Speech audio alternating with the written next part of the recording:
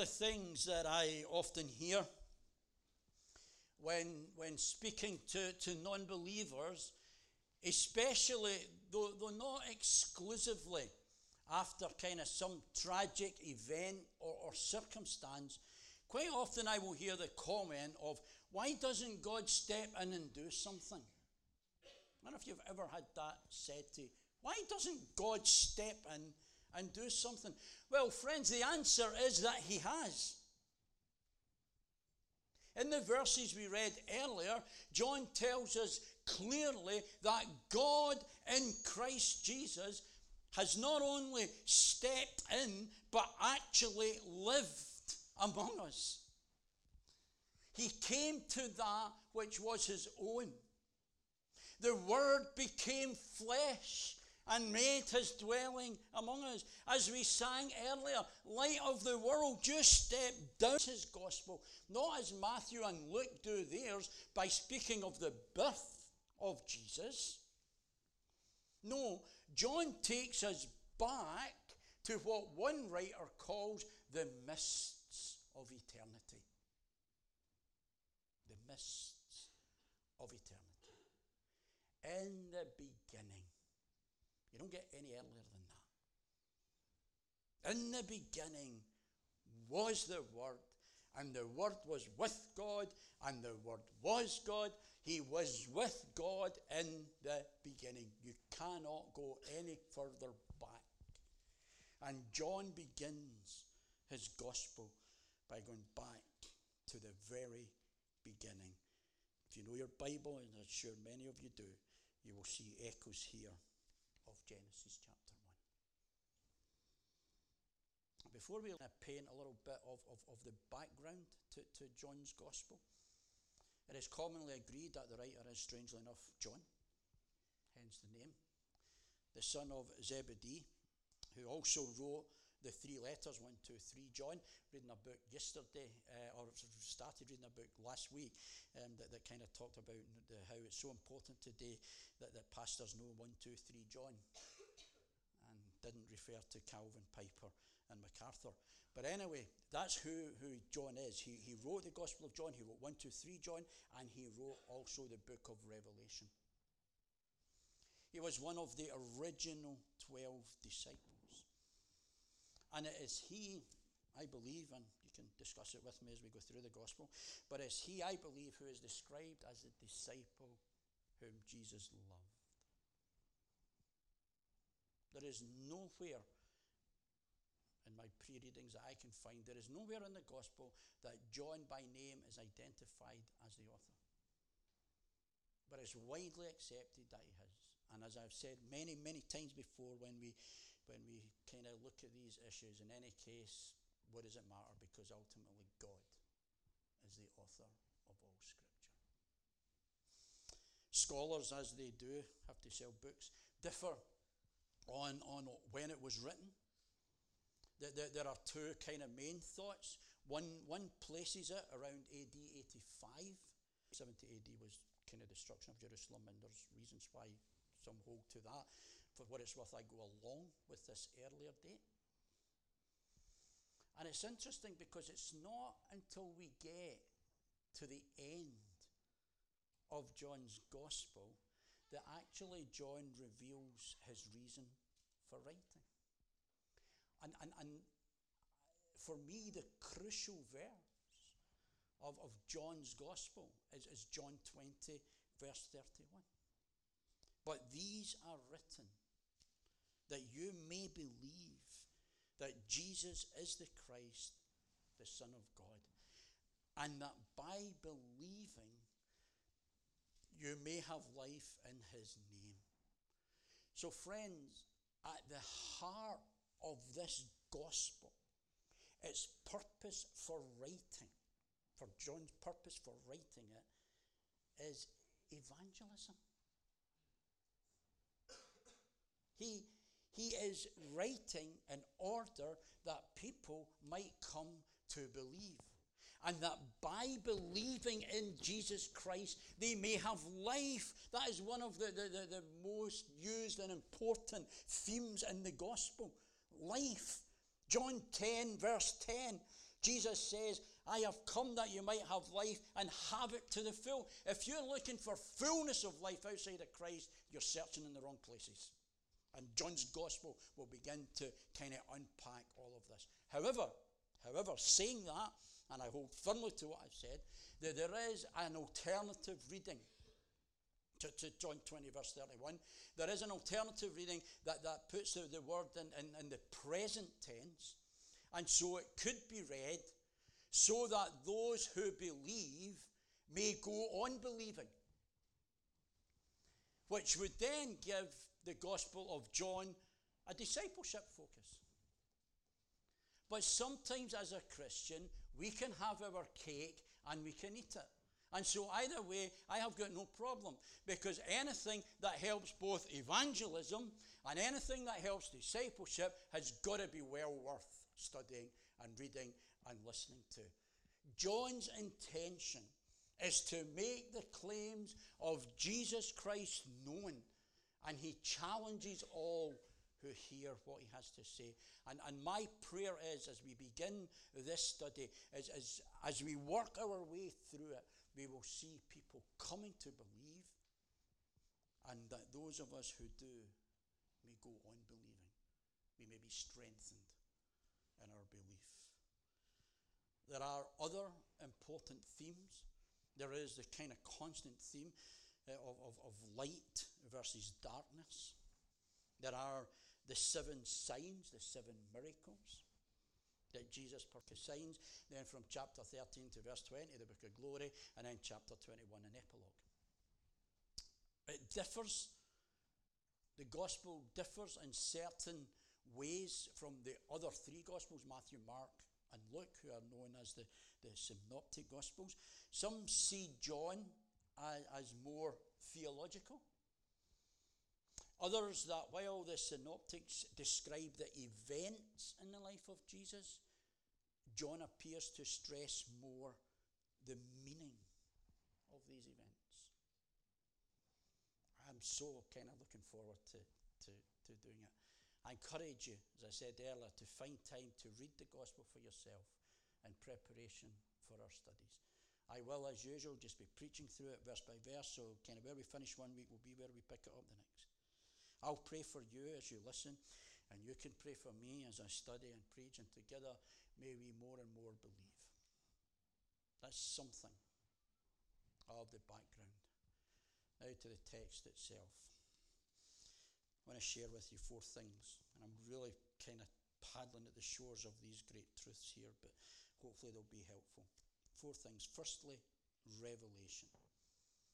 These verses that we read reach sublime heights, but because in them we have, in relation to Jesus Christ, both his divinity and his humanity, his pre-existence, his incarnation, as well as revelation and indeed sacrifice.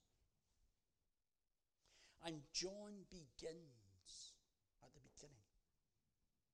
John begins with the pre-existence of Jesus, indeed the preeminence of the Word that existed before the creation of the world.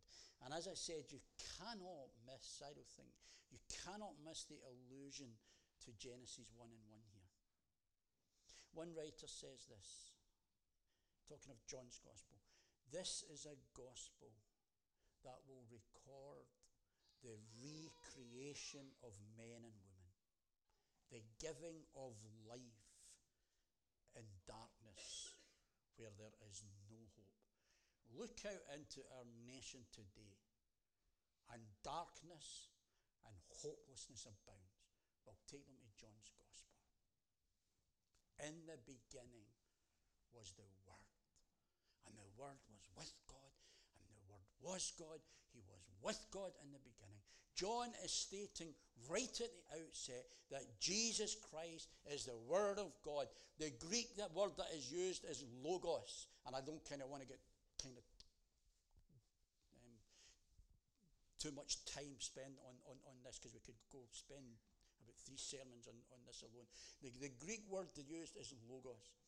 And John asserts at least two things about Jesus as the Word of God, as the Logos, in this first verse. Firstly, that Jesus shares God's eternity, in that he was there in the beginning with God. There was not a time that Jesus did not exist. And when Mormons and Jehovah's Witnesses come knocking on your door, be prepared for them.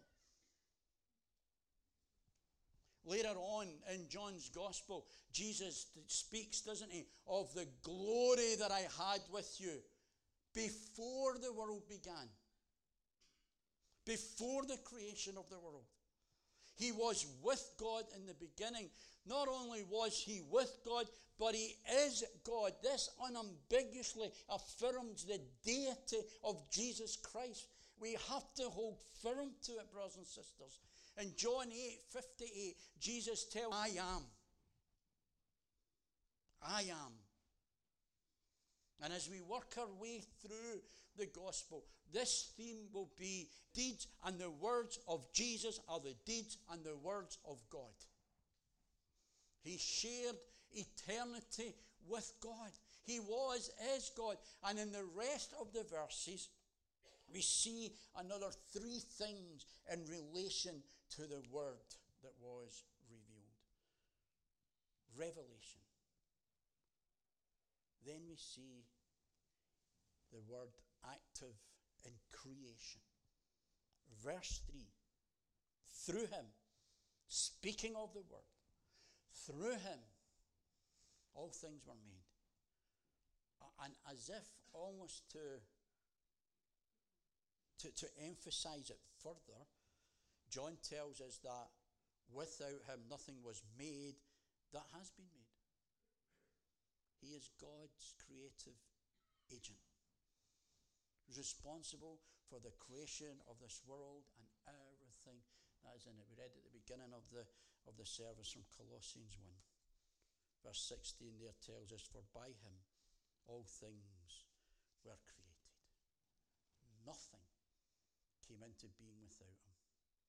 And again we see here the echoes of Genesis 1 and 1. For we read that in him is life.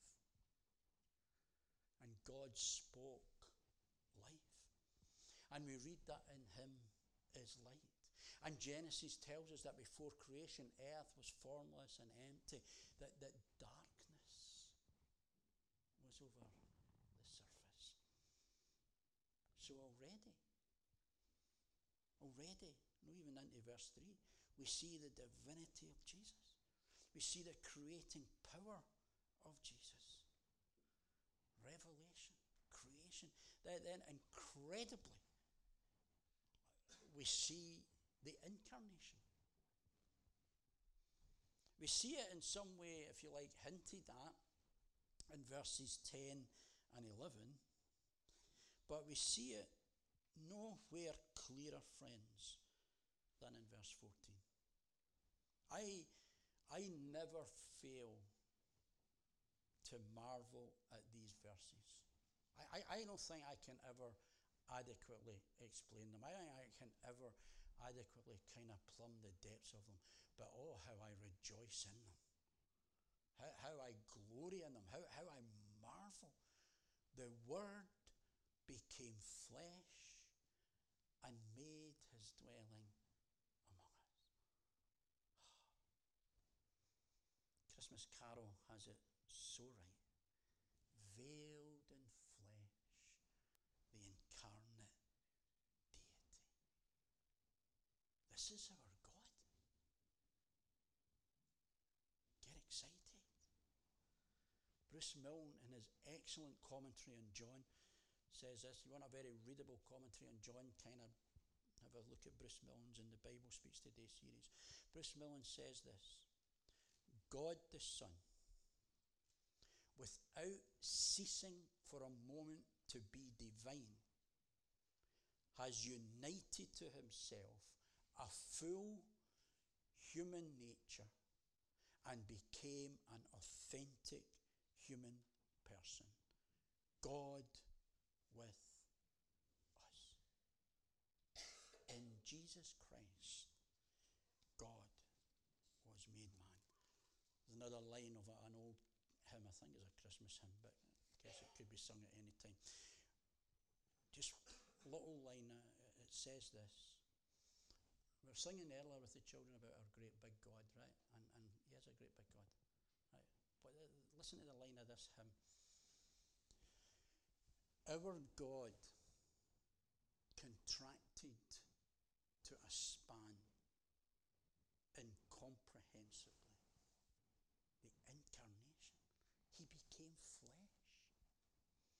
The word flesh itself is a rather interesting word that John uses.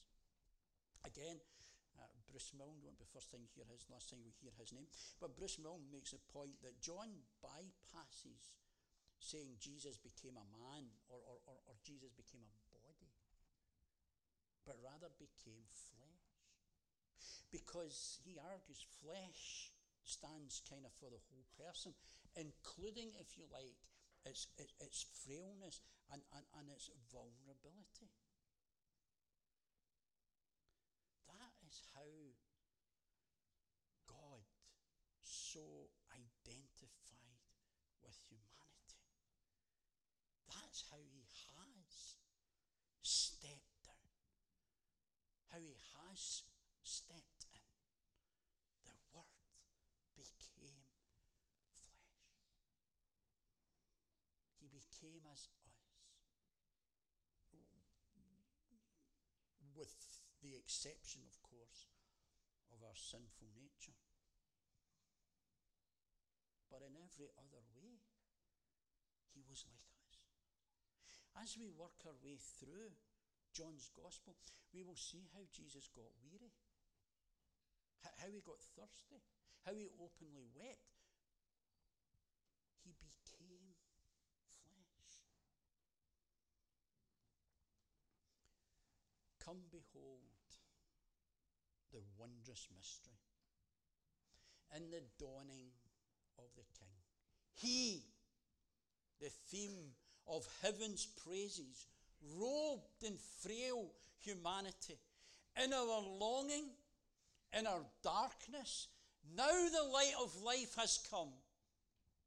Look to Christ, who condescended, took on flesh to ransom us. No prizes for guessing what the final hymn is. But also notice what else John tells, as if that isn't enough. And also notice what John tells us, not only to take on flesh regarding the incarnation, but John tells us he made his dwelling among us. Wow. The word that is used here for dwelling carries the meaning of the tent of tabernacle. Okay? And it would speak to John's original readers about God's presence with his people in the Old Testament. One of the other scholars makes a point that John kind of, and this would have resonated with them, this word dwelling. You see, his glory in the Old Testament was seen in various ways. You've seen a little bit of it in the Exodus. And then the kind of tent of tabernacles. And then eventually when Solomon built the temple and kind of Moses saw it, didn't he, on Mount Sinai. But friends, here's the amazing thing. God in Christ has come to dwell physically among us. God's glory is revealed in Jesus. And now that glory, we looked a little bit of that last Sunday morning at Transfiguration, but now that glory of God, that if you like was once restricted to either the Exodus, the tent, the tabernacle, or whatever, is now visible in Christ.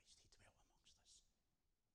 He stepped down into our world. He became flesh. And there's still more. Because John tells us that he came from the Father. And he tells us two things about him. He is full of grace and truth. God's grace. God's amazing grace. God's unmerited grace. God's riches at Christ's expense. Jesus is full of grace. Very simple, but anyway, if you are full of something, then there is no room for any more of it. Jesus can't be any more grace. Jesus can't be any more truthful. He is full of grace. He is full of truth.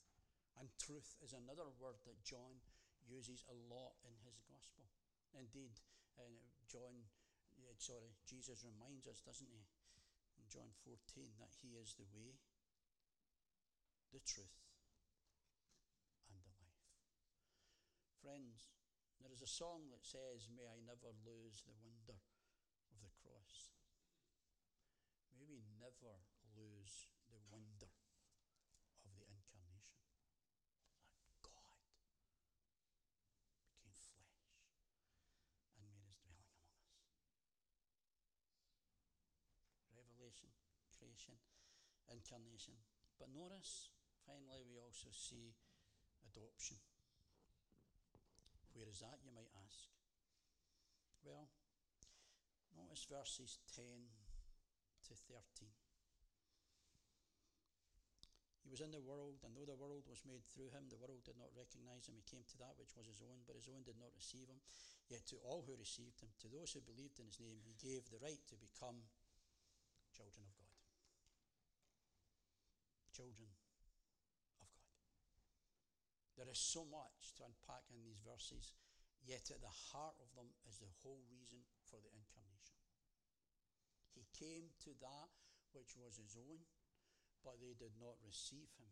That speaks to me of the response of the Jews to the coming of Jesus. For centuries, they had been waiting for the promised Messiah.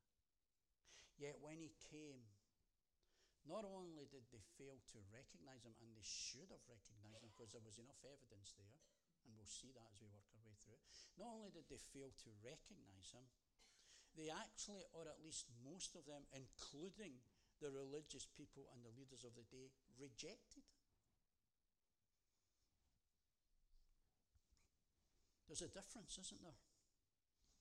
There's a difference in not recognizing. That's why John is writing his gospel, that we might come to believe. There's a difference between not recognizing and an outright rejection. You might be in church this morning, you might not kind of quite fully grasp who Jesus is. That's completely different from knowing who he is and rejecting him. This is written that you might believe. And throughout his ministry, and John's gospel makes it clear, Jesus taught to all who would listen that he was the fulfillment of Transfiguration last week, didn't we? When Moses and Elijah kind of stand with him and, summed up the law and the prophets, and everything is fulfilled in Jesus. He was the Messiah. He is the Messiah. He has come to his people. He has come to give them the right to be children of God, to be adopted into his family. And we'll see that when we get to chapter 3 with the encounter of Nicodemus. But we need to notice how such an adoption into the family of God, of becoming a child of God, we are not all children of God. It is a work of God. And friends, right at the very beginning of this study, there is a challenge for each and every one of us. Because in these two verses, we have what are the only two responses to Jesus Christ. There is either rejection or there is receiving. That is trusting. And when one puts their trust in Jesus Christ, then and then alone, they have the right to be born into his family. The great doctrine of adoption. All of God, all of grace, and all through the work of the cross. We're speaking, aren't we, of spiritual birth. Which is why John reminds us at the end of verse 13, it is all of God. And verse 16 shows us that all that we have and all that we are is from the fullness of his grace. Do you recognize that this morning? Do you acknowledge that this morning? That whatever you have, wherever you are at, It's all of the grace of God. I was thinking through this morning, so over my notes. Were it not for the grace of God that on the 7th of June 1981 saved me, I do not know where I would be this morning. Do you see God's grace in your life? Well, that grace, that truth, comes through Jesus. The one who in the beginning was the Word and was with God in the beginning and was and is God. Those of you who are kind of following along will know by now that I've left out the verses concerning John the Baptist. I'm going to pick them up next week, okay? So we're not avoiding them.